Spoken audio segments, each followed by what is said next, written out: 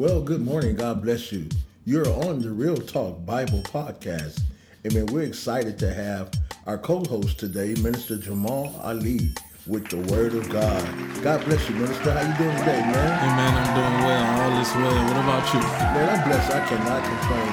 It's just good to have this podcast that we can minister God's Word around the world. Amen. And that's what the goal is. And one of the things that God will accomplish through those He called to fulfill His will according to His good pleasure. Yes. And that's one of the things I wanted to talk about and encourage the people of God is we don't have to be moved by anything that we see going on in the world. For we know that the will of God is unchanging and it will be fulfilled. So we don't have to fret or worry about the things that we see going on in the world because the word of God is steadfast and it is faithful. Yes. It is faithful. Do you feel that a lot of the attention to what we see going on has to do with the media? Of course. And that's the goal of the media. I mean, if you even go back in the day, I wasn't born then, but what was the purpose of them creating this, creating television or even giving us the media is to capture our attention, to keep us focused on the things that just really don't matter. Right. Roosevelt had the fireside to where the family would sit around the TV and get the information from the country. So you're right. You're right. So how do you feel about the church and the media? How do I feel? Yeah. Should we be like everyone else and take firsthand and take it to heart what the media says? No, but I'm not saying that, we should just how could I say it? Say it how you want to say it. Yeah, I mean, like we say, too much of anything is bad for you. Right. As far as things on the earth, too much of anything is bad for you. Right. I mean, I guess TV is okay in some circumstances. Right. But when we let what the media is saying dictate on how we operate, then that's when it becomes a problem, especially for those who are believers in the Word of God. Right. Gotcha. That's when it becomes a problem. Okay, I'm gonna let you go ahead and take over your Bible text and what you have to support the body. Well, it's just a few things that I wanted to point out when it comes to the circumstances of the world, especially for those who are believers. Mm-hmm. Right? Paul said all things, work together for the good to them. Right? So all things, so no matter what goes on around the world, which God is the predestinator of all things, is working together for His perfect will to be fulfilled in our lives. Mm-hmm. So we don't have to worry, as I stated earlier, for the word of God is sure and He is faithful to do everything that He promised He will do. Yes. Amen. Yes. And another thing that I want to talk about in reference to the word of God is the will of God when it comes to giving thanks. We see everything going on. We should not be swayed to not give thanks to God for the things that are going on. We should always give thanks. Paul said, rejoice in all things. When any trouble comes, we should be thankful. We should still be grateful. For those of you who don't have enough money to get the necessities of life because people are using up all the resources, give thanks. Give thanks. If it's hard to go get a tissue or water, give thanks because God will not leave you stranded. He will not leave you begging or needing the things He said He will provide for you and I. But isn't that difficult for an individual who does not have a word life? See, giving thanks is predicated on having faith. And that's where the media comes in at. Because when we let media dictate on how we think about what God says, then that becomes a problem. We should not let what the governor or the president is saying in regards to the situation when we know God's will is perfect. Right. Okay. See, and that's what I'm saying. You have to have a word life to have faith. Wow. No word, no faith. So then the media becomes the standing word or the standing understanding for what we operate by. Right, and that's the culture we live in today. And I said it a while back at Bible studies that we have displaced faith. We put our faith in everything else except for what the Word of God says. We put our hope in everything else except for what the Word of God says. And now we're looking forward to what we put our hope in to fix the situation that we see surrounding who we are as believers of God. President Donald Trump can't fix what God put us in. The government can't fix what God is allowing to happen. It is all God's plan for this to come to pass, and it will pass, but the will of God is perfect, and it shall be fulfilled. I'm glad you said that, because the Bible said, it just made mention, and that's going back to a word like, there's no power given except to be given from above. So everything that exists, audience, and everything that goes on has to do with the will of God. Wow. And if it's not his will, then it cannot overtake us. Wow. And that's the struggle when it comes to believers who can't align their thinking with the Word of God. He said, be not conformed to the world, but be transformed by the renewing of your mind. The only way your mind could be renewed is when you see, or the only way you see your mind being renewed is when you come into alignment or agreement with the Word of God and believe in everything it said, every jot and tittle from the first word in the Bible, in the beginning to the last word in the Bible. Amen. In between those two words, you should believe and agree with everything that's been said and done by the power of God. Yes, and I've been doing the blogs going on the last month, which are great, right, on discernment, and that's what I'm talking about. If you can't discern the season and you can't discern what's going on because you don't have a word life, then we do then have to take what the world is saying and wrap that around us to where it becomes palpable. But for me, it's aesthetic for not to do what the Bible says, because that's the length and that's the Word of God that produces favor. Right, and that's where the conflict comes in, when you have people who congregate and they're on two different sides of the field. Right. That's when enmity is manifested, because you're thinking according to the world system when you're supposed to be in one accord with those who are in fellowship with Christ. Don't make you wrong. It just make conflict, bring about separation, because we are all supposed to be in agreement with one thing, and that's the Word of God. Right. I thought about the Bible when it says, except the days be short, no flesh will be saved. And I think this is the trying point, or one of the turning points, to where we look at who's going to trust God and who's not going to trust God. Let the wheat and the tare grow together. Right. Yeah. Right, and He'll do the separation. And that's one of the things fire does, is try those. And God, and see, one thing I've been learning and teaching my younger siblings is that when you read the Bible, don't forget that God saw and sees everything that's going to go on. Right. So don't be surprised at the things that's happening, right? Because it's in the Word of God. Now, if you are surprised, that's a sign of doubt. That's a sign of doubt, because you should have known what God is capable of doing. Yeah, that's true. What else you got? Just the times we're living in. Yeah. And this is the time to really just hold fast to the Word of God. Hold fast to the Word of God. Seeing that they're trying to manipulate certain situations when it comes to this coronavirus, which I hate that it's just the biggest headline, but they're telling people to not congregate certain places or to stay away from one another, which I believe is a direct attack against the Word of God, because we can't fellowship with one another apart from one another. I thank God for the social media. It's one of the greatest tools that we've seen arise on this earth, but there's nothing like being amongst believers who you can share the Word of God with. You could be close to and know that they are in God. See, because the internet might shut down, then what we gonna do?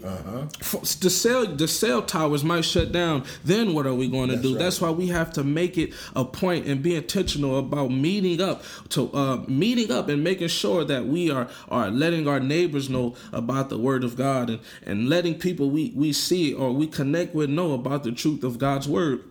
Then we could judge things to see, hey, should I depart from this individual, or should me and this individual be in fellowship, seeing that the Word of God has been put on the forefront. Now it's up to that individual whether they want to reject it or not.